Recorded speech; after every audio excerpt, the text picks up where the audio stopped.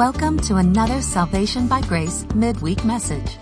Salvation by Grace is the teaching ministry of Grace Christian Assembly, a Sovereign Grace Fellowship in Smyrna, Tennessee. You'll find us on the internet at salvationbygrace.org. We are currently working our way through the book of Isaiah, so grab your Bible and join the congregation of GCA, along with our teaching pastor, Jim McClarty.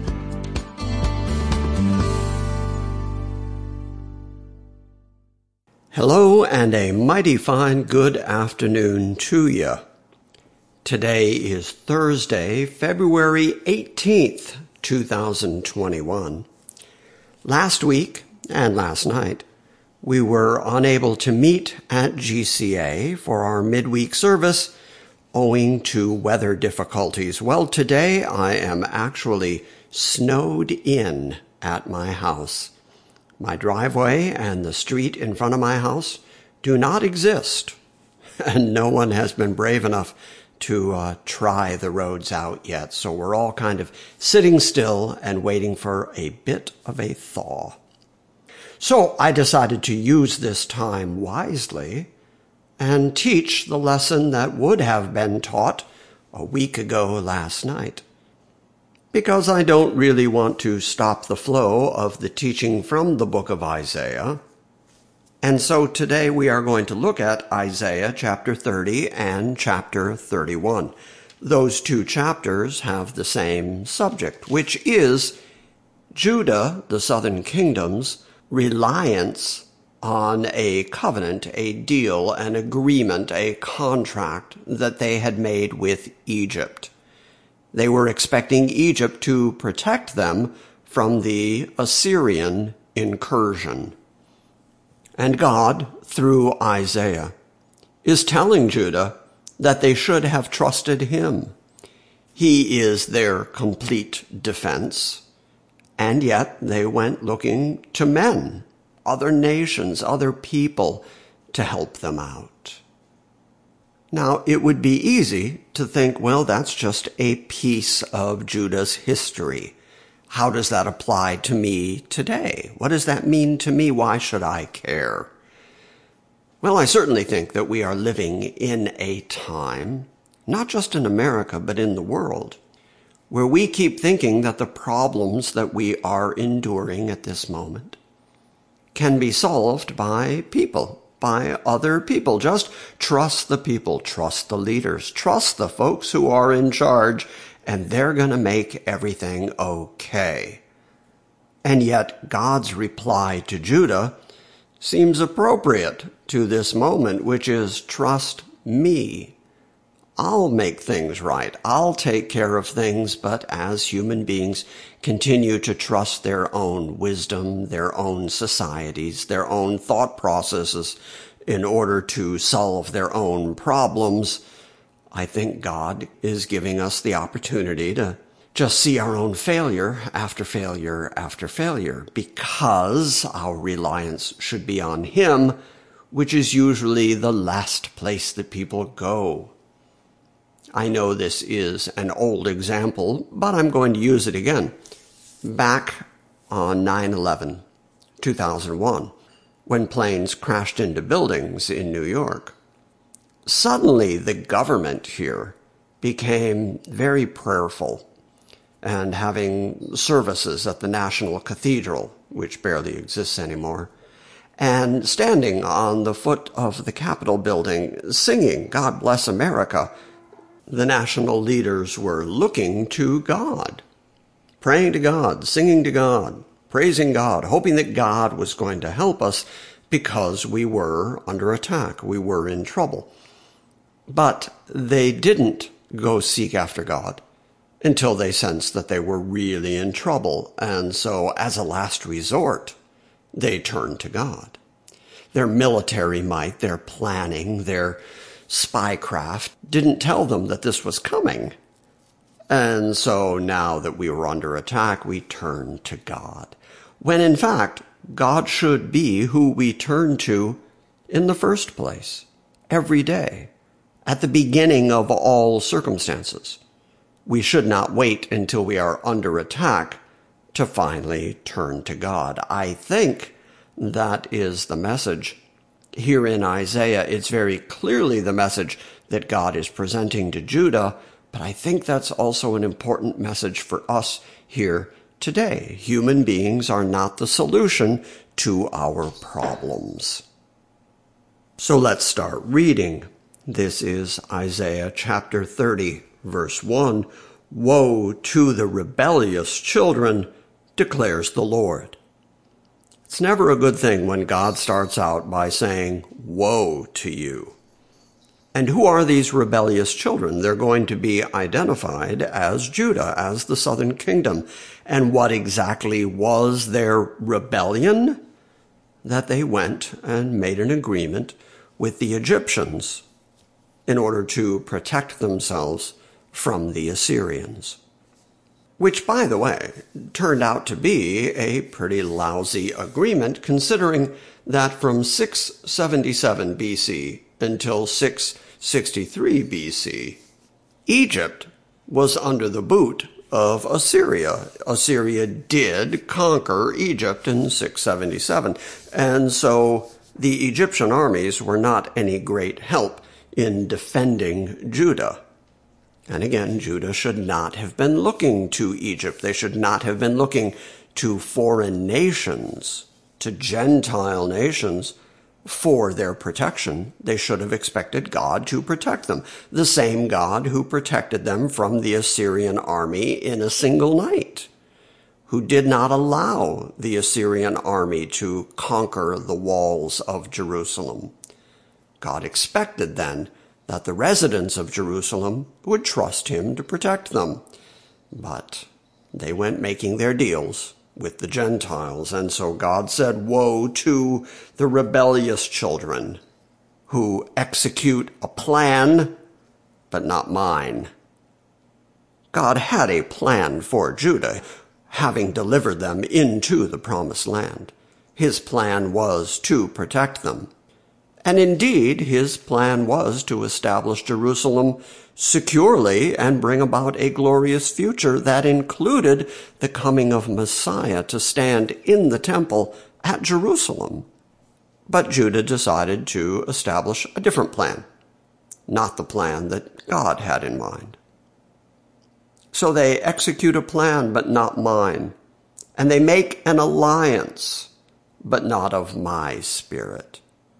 In other words, they made an alliance with Egypt, but that was not according to God's intention for Jerusalem. He expected them to be devoted to him singularly and to trust him completely. And the end result of that was, God said, it was in order to add sin to sin. The entire reason that Judah was under fear of the Assyrian incursion was because they had sinned against God. They had ignored God's laws and precepts. They had begun intermarrying with outside nations, like Solomon did, and chasing after foreign gods other than Yahweh. And then on top of all that, rather than trusting God for their protection and deliverance, they looked to Egypt, so they added sin to their already sin. In other words, they were in the condition they were in because of sin, and their solution was more sin. So once again, get this right. The solution to your sin problem is not you. The solution to your sin problem is not other people. The solution to your sin problem is not get busy, do more work, follow the law closer. The solution to your sin problem cannot be in your flesh or anybody else's flesh, except the flesh of Christ, which he gave as a sin offering, as a propitiation. Therefore, the solution to your sin problem is Christ. The solution to your sin problem is that God established a covenant, an agreement by himself with himself in order to deliver you. And so it is necessary that you trust him. Anyway, back to the text regarding Judah and Egypt.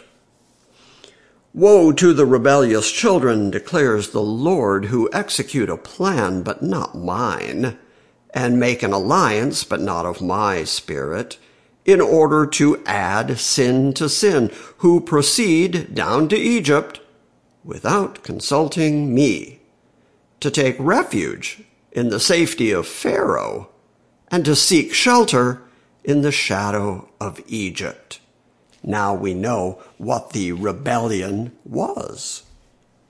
That without consulting with God, without coming to the prophets of God and asking what they should do under their dire situation, instead they took it upon themselves to go make an agreement with other human beings, to go make an agreement with Egypt in the hope that that would bring them refuge and shelter. Verse 3 says, therefore, the safety of Pharaoh will be your shame, and the shelter in the shadow of Egypt will be your humiliation. For the princes are at Zoan, and the ambassadors arrive at Hanes. These are cities in Egypt. The ambassadors and the princes of Judah went down to the cities of Egypt in order to establish their agreements with Egypt.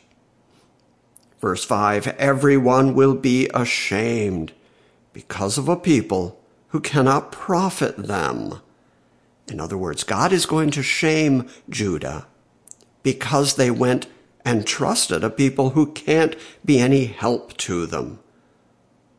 The second half of that verse says, who are not for help or profit, but are for shame and also for reproach. Starting at verse 6, the oracle concerning the beasts of the Negev. Now this is interesting. The Negev is the semi-desert region in the south of Israel. But even though the oracle is about the beasts in the Negev, it's actually about human beings, who God is referring to here as mere brute beasts, because they are unthinking, unreasoning, acting on instinct rather than on wisdom. And so Isaiah writes, the oracle concerning the beasts of the Negev, through a land of distress and anguish, from where come lioness and lion, viper and flying serpent. They carry their riches on the backs of young donkeys, and their treasures on the camels' humps, to a people who cannot profit them. So God is saying that the people of Judah are going to wander through a wilderness, semi-desert area, through the Negev, an area where there are, in fact, wild animals, lions, lionesses, vipers, flying serpents. And they're going to carry their riches on the backs of donkeys and camels, and they're going to take those riches to a people who can't actually help them. Verse 7 identifies who those people are. Even Egypt, whose help is vain and empty. And therefore I have called her Rahab, who has been exterminated. That word, Rahab, is sometimes translated as arrogant. Sometimes it seems to be a reference to inability to do anything, a do-nothing. Either way, it is God calling Egypt arrogant and unable to do anything. What we have to remember is that God has already identified the Assyrian army as the method that he is using to punish his people. He says that Assyria is under his hand of control. He's utilizing them in order to dole out punishment, and when he is finished with them, he is also going to judge and punish them for the arrogance of heart with which they went attacking Israel. So there is nothing that Egypt can do to stand against the very nation and the very army that God is using for his own purposes. Egypt is arrogant and a do-nothing, and so she's been eliminated, exterminated, not only as an option, but as I already mentioned, Assyria is going to conquer Egypt. So then Isaiah is told, write these things down. Get a tablet and write it down so that when it does happen, you can show people that you predicted this before it actually occurred. This is verse 8. It says, now go, write it on a tablet before them, and inscribe it on a scroll, that it may serve in the time to come as a witness forever. For this is a rebellious people, false sons, sons who refuse to listen to the instruction of the Lord, who say to the seers, you must not see visions. And they say to the prophets, you must not prophesy to us what is right. Speak to us in pleasant words. Prophesy illusions. So God has identified the Israelites' primary problem. They didn't want to listen to the actual judgment of God. Instead, they would say to their prophets and seers, just tell us good stuff. Don't tell us the stuff about God being angry or God judging us. Don't prophesy what is right, what is correct. But you, Isaiah, make sure that you write this down. Write it on a tablet. Write it in a scroll so that when I do accomplish these things, you're able to use that writing as a witness to demonstrate that the word that you spoke was the word that actually came to pass. That was the actual true word, as opposed to what the false prophets and the false seers are going to say. And notice that they are going to say ear-pleasing things, pleasant words that are actually just imaginary. They are actually just an illusion. Sound familiar? Verse 11. The people of Judah continue talking to their prophets and seers, and they say, get out of the way. Turn aside from the path. Let us hear no more about the Holy One of Israel. So God knows that the people of Israel don't want to hear about him anymore. Turn aside from the path. Turn aside from actual truth. Get out of the way. Tell us stuff we want to hear. Tell us how good we are. Tell us how grand we're doing and that we're going to be okay and that Egypt is going to protect us and that we're not going to fall because of our own military might and strength and the agreements that we have made with the nations around us. Therefore, thus says the Holy One of Israel, since you have rejected this word, and have put your trust in oppression and guile, and have relied on them, therefore this iniquity will be to you like a breach about to fall, a bulge in a high wall, whose collapse comes suddenly in an instant, and whose collapse is like the smashing of a potter's jar, so ruthlessly shattered that a sherd will not be found among its pieces to take fire from the hearth or to scoop water from the cistern. Basically what God has said here, if you were to take any piece of earthen pottery, earthenware, and it broke, you would still have at least a piece of it, a shard of it, that you could utilize as a tool for like lifting coals up out of a fire so you didn't burn your hand, or even scooping water up out of a cistern. God says that he is going to so completely shatter them that there's not even going to be any small shards left. It's all going to be brought down to dust. It's going to be the smashing of a potter's jar. It's going to be, he said, this iniquity will be to you, their guilt, their iniquity in searching after Egypt instead of after God is going to be to them like a breach that's about to fall. In other words, the walls that protect any city in the Middle East if there was a breach, if there was a hole in the wall, if there was a place where the enemy armies could come through, then the wall was going to fall, like a bulge in a high wall, whose collapse comes suddenly in an instant. So God is prophesying destruction for Jerusalem, which, even though it didn't come about as a result of the Assyrian army, does come about as a result of Nebuchadnezzar and the Babylonian army, and they are going to be taken into their 70 years of captivity in Babylon.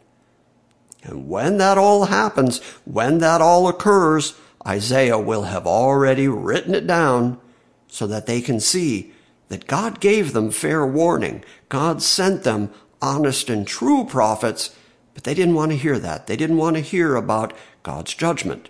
Instead, they wanted prophets who would tell them good things, positive things, build me up, make me feel good about me. And so God says that sin is going to be your collapse. Verse 15, for thus says the Lord God, Yahweh, Adonai, the Holy One of Israel. He has said, in repentance and rest you shall be saved. In quietness and trust is your strength. But you were not willing. As opposed to trusting in military might, horses and warfare and chariots, instead of relying on the deals and agreements that they had made with Egyptians and foreign nations, their real strength would have been to simply trust God. In repentance and rest, you shall be saved. In changing your way, in recognizing, in turning 180 degrees from the course that you are on now, and instead understanding that God is your strength and your protection, and resting in Him, that's where salvation is going to come from. In this instance, in this context, God is talking about salvation from the Assyrian armies, and indeed from all of the enemies of Israel. But it's just as true today that it is not your strength, it is not your might, it is not your flesh, it is not your ability to keep yourself that is going to result in your salvation. Instead, repentance and resting, as the writer of Hebrews says, in Sabbathing, in the finished work of Christ, that's where salvation comes from. In quietness and in trust. That's your strength. The best way, the strongest way, the only effective way to be truly, genuinely delivered from your enemies, including the enemy of death, is to trust in God through Christ. It's our nature to think that we need to do something. We need to get busy. We need to cover ourselves. We need to solve our own sin problem. And that attitude is as old as Adam and Eve covering themselves with fig leaves and running away from God. And that's the same thing that Judah was doing, attempting to make deals with Egypt and running away from God, not wanting to hear God's word, wanting to find prophets and seers that would tell them what they wanted to hear, but don't tell me about the Holy One of Israel. And that's why the Holy One of Israel responds by saying, trust me. That's your solution. I find it remarkable that at this moment, while God is handing out woe to these rebellious children, that He also takes the time in astounding grace to tell them where their real security is, and to instruct them yet again, despite their rebellion, to instruct them yet again that He is the God who is their deliverer. And all they need to do is trust Him. In repentance and rest you shall be saved. In quietness and trust is your strength. But you were not willing. And you said, no, for we will flee on horses. In other words, no, rather than trust you, we're going to rely on our own strength. We're going to rely on animals, strong horses, chariots. We're going to flee, we're going to fight, we're going to deliver ourselves. And so then God says, therefore, you shall flee. They're not going to flee in a good way. They're going to flee away. They're going to run for cover as their enemies come down on them. Therefore you shall flee, and you will ride on swift horses, and therefore those who pursue you shall also be swift. Yeah, you're going to do just exactly what you wanted to do. Had you trusted me, I would have delivered you. I would have protected you. But instead, I'm going to make sure that you do flee, and I'm going to make sure that your enemies move even faster.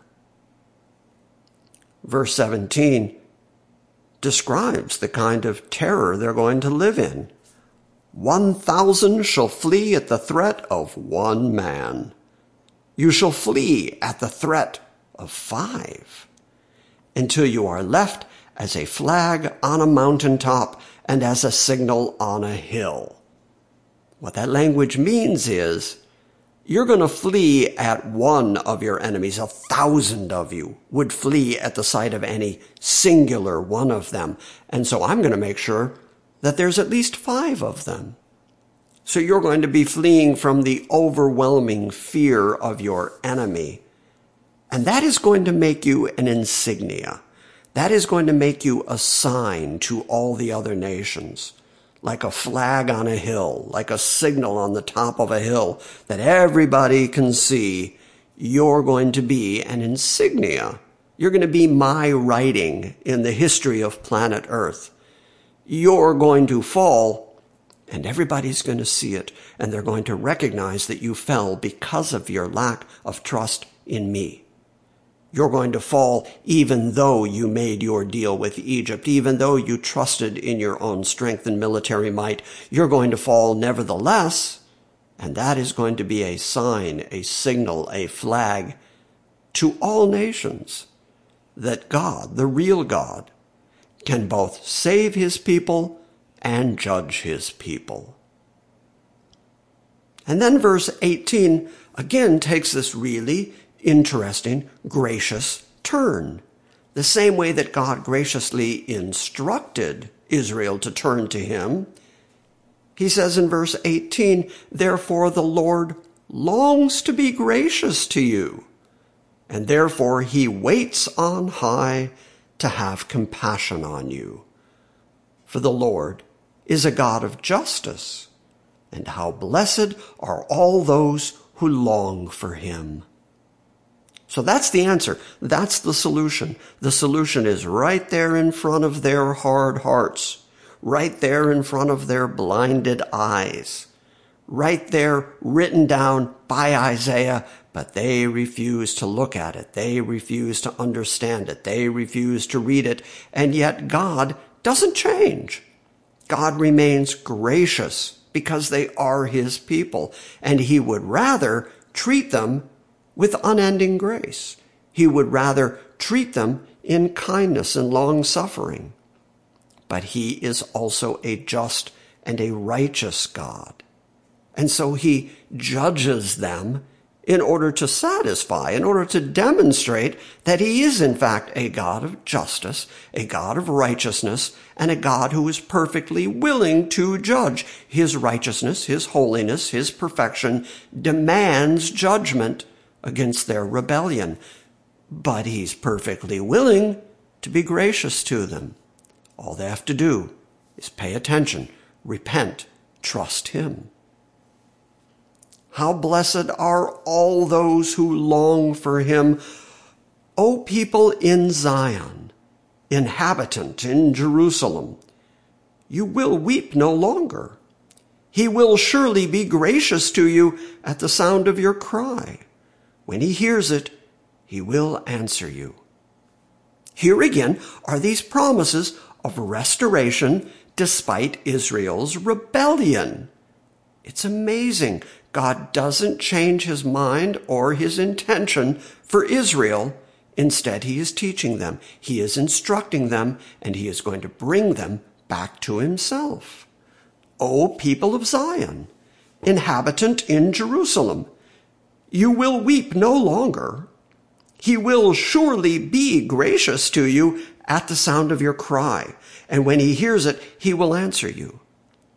You know, the book of Zechariah says that when Christ returns, they are going to look on him whom they have pierced and weep over him like a mother weeps over her only child. There's going to be a time of national repentance within Israel. There's going to be a time that they cry out to God because they recognize their own guilt in being the very people, the very nation who crucified the Messiah. And when they cry out, he's surely going to be gracious to them. He's not only going to bring about repentance and bring about deliverance, he's going to bring about his own grace to them and for them. Although the Lord has given you the bread of privation and the water of oppression, in other words, even though he has judged you, your teacher will no longer hide himself, but your eyes will behold your teacher. So God's judgment on Israel is for the purpose of instructing them, because at this point God refers to himself as their teacher, their instructor. He is teaching them to trust him. He is teaching them to have confidence and faith in him. He isn't losing them. He is instructing them. He is still their God. He is still their Father. They are still the chosen of God. And so he is, as the writer of Hebrews says, he is instructing them. Whom the Lord loves, he chastens. He scourges every son that he receives. And that's exactly what he did to Israel. This is a consistent personality profile. This is exactly how God is. This is what God is like. God instructs his own. He teaches his own.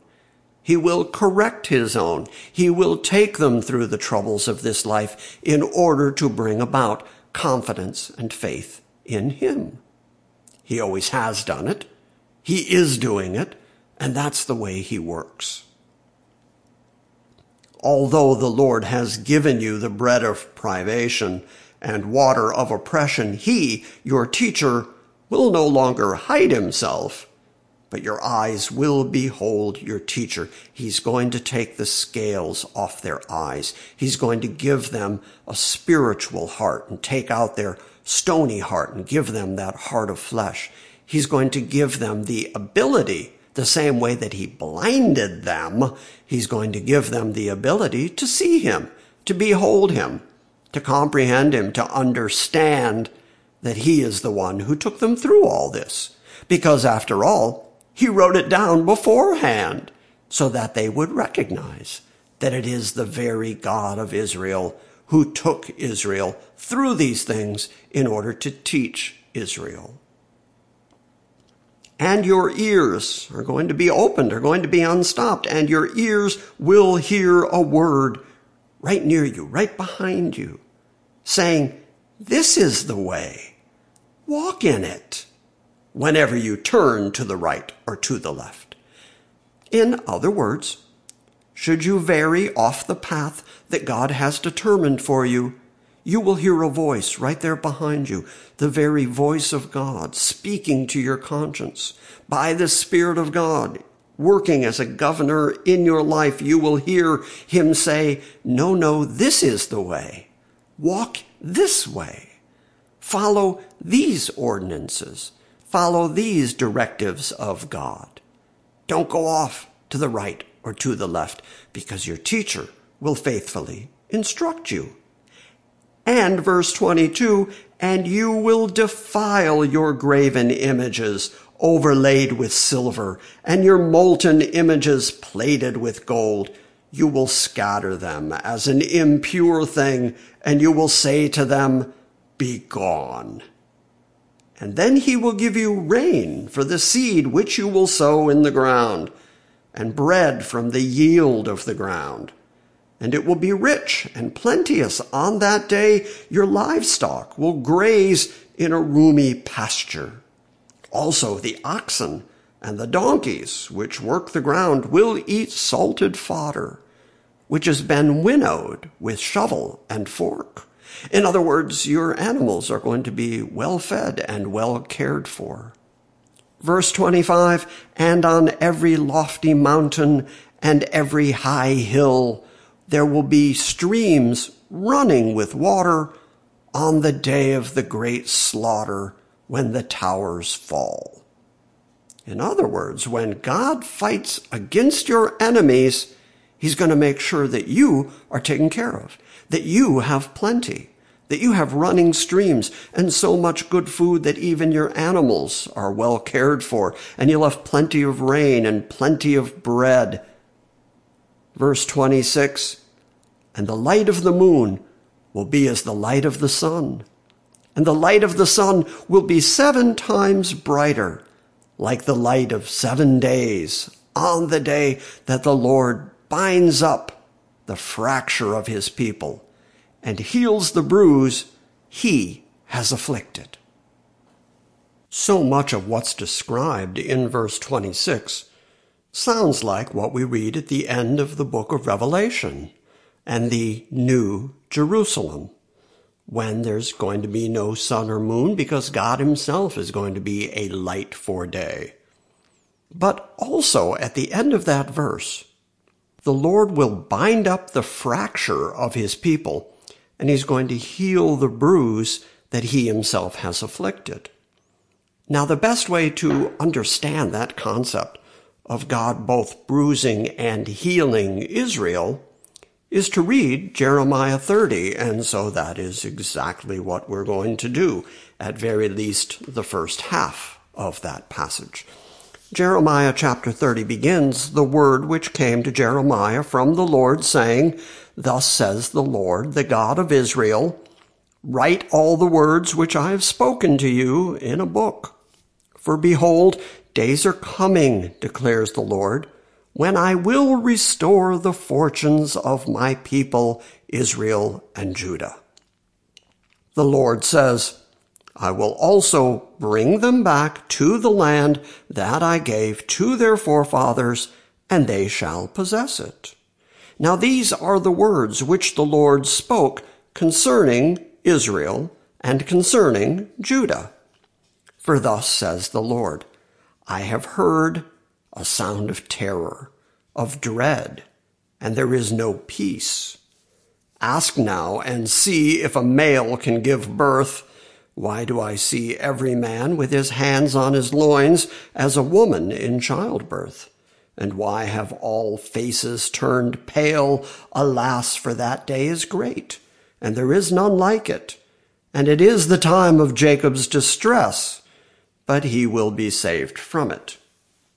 Obviously, that is a direct reference to what Jesus refers to as the Great Tribulation, that time of trouble that's coming, in which God is going to correct, judge, punish Israel. But that's not the end of the story, because verse 8 then continues, after having said that Judah and Israel will be saved from the time of Jacob's distress, the time of Jacob's trouble, we read, And it shall come about on that day, declares the Lord of hosts, that I will break his yoke from off their neck, and I will tear off their bonds, and strangers will no longer make them their slaves. And they will serve the Lord, their God, and David, their king, whom I will raise up for them. And fear not, O Jacob, my servant, declares the Lord. And do not be dismayed, O Israel, for behold, I will save you from afar, and your offspring from the land of their captivity. And Jacob shall return, and shall be quiet and at ease, and no one shall make him afraid. For I am with you, declares the Lord, to save you. For I will destroy completely all the nations where I have scattered you. Only I will not destroy you completely, but I will chasten you justly, and will by no means leave you unpunished. For thus says the Lord, Your wound is incurable, and your injury is serious. There is no one to plead your cause, no healing for your sore, no recovery for you. All your lovers have forgotten you. They do not seek you. For I have wounded you with the wound of an enemy. Notice that. I have wounded you. I have wounded Israel with this incurable wound. For I have wounded you with the wound of an enemy, with the punishment of a cruel one, because your iniquity is great, and your sins are numerous. Why do you cry out over your injury? Your pain is incurable. Because your iniquity is great and your sins are numerous, I have done these things to you. Therefore, all who devour you shall be devoured, and all your adversaries, every one of them, shall go into captivity. And those who plunder you shall be for plunder, and all who prey upon you I will give for prey. For I will restore you to health, and I will heal you of your wounds, declares the Lord. Because they have called you an outcast, saying, It is Zion, and no one cares for her. Thus says the Lord, Behold, I will restore the fortunes of the tents of Jacob, and have compassion on his dwelling places, and the city shall be rebuilt on its ruins, and the palace shall stand on its rightful place. And from there, from the very tents of Jacob, from the very city of Jerusalem, and from there shall proceed thanksgiving and the voice of those who make merry, and I will multiply them, and they shall not be diminished, and I will also honor them, and they shall not be insignificant. And so, yet again, God promises the future restoration and glorious future of Israel. But he puts it within the context of, I'm going to punish you rightly and justly. I'm going to put a wound on you that is incurable by any human means, by any human standards. That is going to cause you to cry out, because nobody can do anything about how I am going to wound you. And yet God promises that he is going to restore them and restore them to health, and I will heal you of your wounds. So with that in mind, we can understand why Isaiah himself would predict the way that God would resolve the wounds of Israel. He says that Christ himself is going to bear the wounds of Israel. Remember that Isaiah is a prophet to Israel. And so when he says, by his stripes we are healed, he's talking about the healing of Israel because of the punishment that Christ took. So the restoration of Israel is done through Christ, because through him, all the promises of God are yes and amen. So God has promised this glorious restoration and this glorious future for Israel. It's going to be accomplished because Christ is going to take away their sin. They're going to look on him whom they have pierced. They are going to repent and weep. God is going to hear them and restore them. God is going to place his Spirit in them. He will be their God. They will be his people, and their wounding will be healed as a result of what Christ himself did, because it's through Christ, it's in Christ, that all the promises that God has made in the Scripture, in the Old Testament, the promises made to Israel, the promises made to Judah, those are going to be established and accomplished because of Christ. That's the big picture. That's what's being taught all the way through the Bible. All right, back to Isaiah. Chapter 30, verse 26. And the light of the moon will be as the light of the sun, and the light of the sun will be 7 times brighter, like the light of 7 days on the day when the Lord binds up the fracture of his people and heals the bruise he has inflicted. Behold, the name of the Lord comes from a remote place. Burning is his anger, and dense is his smoke. His lips are filled with indignation, and his tongue is like a consuming fire, and his breath is like an overflowing torrent which reaches to the neck to shake the nations back and forth in a sieve, and to put in the jaws of the peoples the bridle which leads to ruin. But you, Israel, you will have songs, as in the night when you keep the festival, and gladness of heart, as when one marches to the sound of a flute, to go to the mountain of the Lord, to the rock of Israel.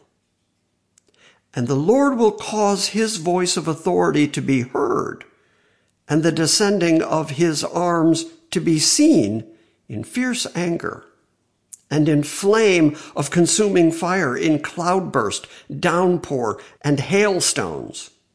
For at the voice of the Lord Assyria will be terrified when he strikes with his rod. And every blow of the rod of punishment, which the Lord will lay on him, on Assyria, will be with the music of tambourines and lyres, and in battles brandishing weapons he will fight them. So the contrast of these last few verses is, rather than punishing Israel, when he is restoring and saving Israel, he is going to make sure that Israel is safe and sound and rejoicing and happy. And even as God is fighting the war and bringing out the rod of punishment against Assyria, nevertheless, in Israel, there's going to be tambourines and lyres. So there's going to be happiness in Israel, even as there is punishment on the enemies of Israel. For Topheth has long been ready. Indeed, it has been prepared for the king. He has made it deep and large, a pyre of fire with plenty of wood. The breath of the Lord, like a torrent of brimstone, sets it on fire. What this verse appears to be indicating is that God is going to use the Assyrian army as a sacrifice. Topheth is an area in the valley of Hinnom, just south of Jerusalem. And oftentimes that is the area where the children of Israel would go to sacrifice their own children, their own babies, to Molech, the Ammonite god. And so God is here saying that in that very place where sacrifices used to be made to foreign gods, he is going to sacrifice the armies of Assyria to himself. He is going to defend Israel. Even as he is destroying their enemies, he is going to give Israel plenty and happiness and singing and dancing, as on the night that they keep their feasts. And yet, in the valley where they used to sacrifice to their foreign gods, that is the place that is prepared for the king, probably the king of Assyria. Enemy kings are going to be sacrificed in the very place that Israel used to sacrifice to foreign gods. And it's going to be a pyre of fire with plenty of wood, so a large burning fire, and the breath of the Lord, like an outpouring, like a torrent of brimstone, is going to set the sacrifice on fire. And that takes us to chapter 31. Woe to those who go down to Egypt for help, and rely on horses, and trust in chariots because they are many, and in horsemen because they are very strong. But they do not look to the Holy One of Israel, nor seek the Lord. Yet he also is wise and will bring disaster, and does not retract his words, but will arise against the house of evildoers and against the help of the workers of iniquity. So the plan that Israel has established with Egypt, God is going to overturn it completely because he's wise, because he has all comprehension, because he understands why people do the things they do, and he's going to protect those that belong to him, and he's going to bring about disaster for the purpose of restoring his people back to the worship of himself. Yet he is wise, and he will bring disaster. And he does not retract his words. That's just such a very important sentence that I just want to camp on it for just a moment. Once God has said something, these things that Isaiah was told to write down in advance, just so that he could prove later on that this was the very word of God. This was the plan of God. God does not change his plan. He does not change his mind.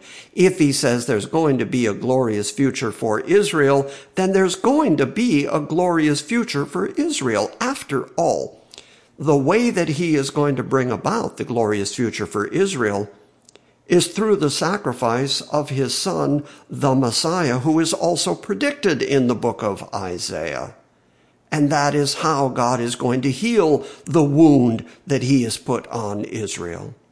And since Jesus did already come to the planet, and since he did already die, then we can assume that that payment price is already made for God to heal Israel. But first there's going to be the time of Jacob's trouble. First there's going to be the time of correction and punishment, that time when all men are walking around in such agony that they're like a woman going through labor. That time has not occurred yet for Israel and Judah. But when it happens, it's going to correct Israel and Judah in such a way that God is then going to restore them, reveal himself to them, open their eyes, open their ears, give them the ability to see and to understand his word and their own guilt. That's going to bring about national repentance. And every single bit of that is what is predicted in the very word of God. And God himself says that he is not going to change his mind. He is not going to retract his words. He's not going to go back on the promises that he has made to Israel. And that is regardless of what eschatologies or what theological systems human beings created over the last 2,000 years. In the New Testament, Paul says that the scripture is God-breathed. The scripture he was referring to is the Old Testament. Jesus himself said that he came not to abolish the law and the prophets, but to fulfill the law and the prophets.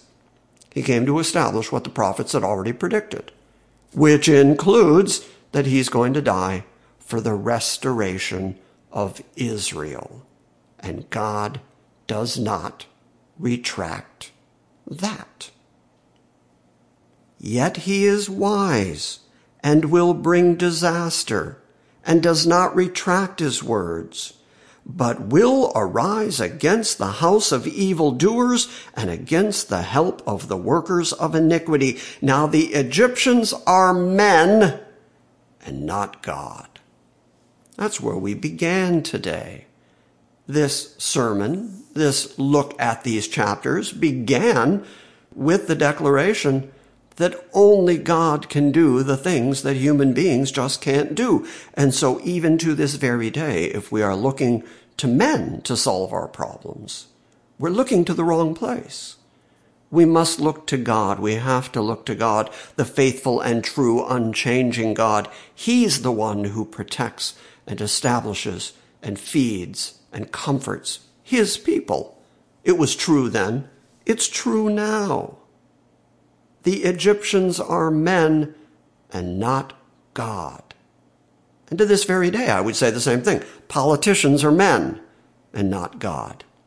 Church leaders are men and not God. All human beings are just mere mortals, mere creatures, and they are not God.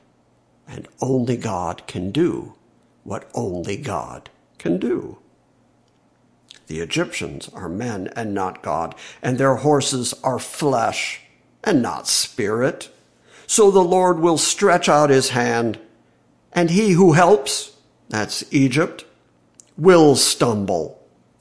And he who is helped, that's Judah, will fall. And all of them will come to an end together. For thus says the Lord to me, as the lion or the young lion growls over his prey, against which a band of shepherds is called out, will not be terrified at their voice, nor disturbed at their noise, so will the Lord of hosts come down to wage war on Mount Zion and on its hill. That's such a great example. A lion, a young lion. If a lion were to catch a sheep and was devouring the sheep, it wouldn't matter if a band of shepherds came out and even yelled at the lion. The lion is just going to growl over his prey, but he's not going to be terrified by their voice. He's not going to be disturbed by their voice. He's going to continue eating. He's finally caught something to eat. So God says, considering that as the example, I'm not going to be afraid at any human who doesn't want my judgment to come. I am going to come and fight at Mount Zion for Jerusalem. That's what verse 5 says. Like flying birds, so the Lord of hosts will protect Jerusalem, and he will protect and deliver it, and he will pass over and rescue it. So that's a firm promise from God, who has just said that he is not going to change his mind, and he is not going to be warded off or called off from his intention to come and battle for Jerusalem, to protect and deliver Jerusalem, to pass over and rescue Jerusalem, the Assyrian armies, and in fact, the whole of all mankind, has no way to stop God once he determines to do something. He's going to be like a lion growling over his prey who just doesn't care if the shepherds don't like it. Verse 6, return to him from whom you have deeply defected, O sons of Israel. For in that day every man will cast away his silver idols and his gold idols, which your hands have made as a sin. And the Assyrian will fall by the sword, not of man, and a sword not of man will devour him, so he will not escape the sword. And his young men will become forced laborers, and his rock will pass away because of panic, and his princes will be terrified at the standard, at the flag, at God lifting up his voice, at God bringing about his army, which turns out to be the Babylonian army, with which he's going to destroy Assyria, and they're not going to be able to stand. His rock will pass away because of panic, and his princes will be terrified at the standard, declares the Lord, whose fire is in Zion and whose furnace is in Jerusalem. So how many times now has God said, the very God who doesn't change, the very God who doesn't change his word, the God who cannot be persuaded to do anything other than what he wants to do, how often now has he said not only that he's going to restore the fortunes of Israel and Judah, but that he's going to fight for them, because Jerusalem is the place where he chose to place his name. And that is why, after the inception of the new heavens and the new earth, he establishes his mighty city where he dwells, and he calls it new Jerusalem, because it really is all about Jerusalem. His fire is in Zion. His furnace is in Jerusalem.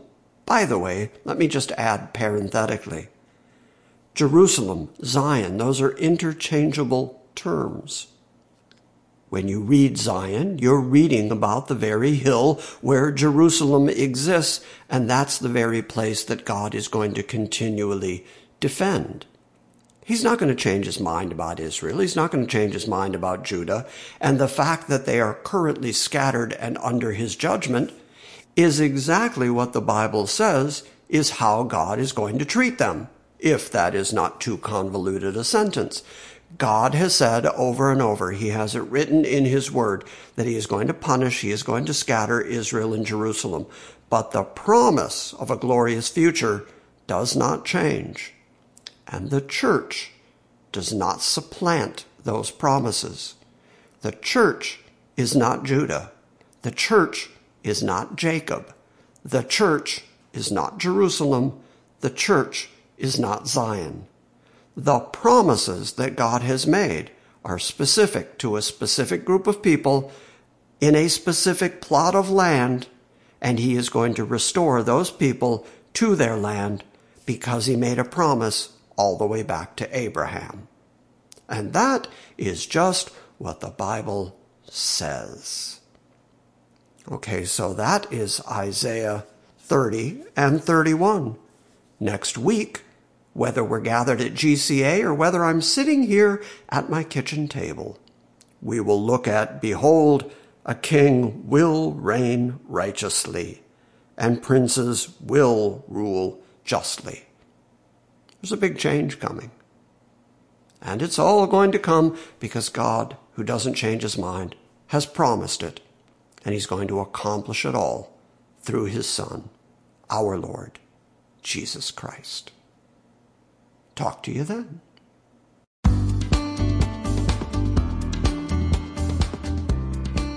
Thank you for listening to this week's Salvation by Grace message.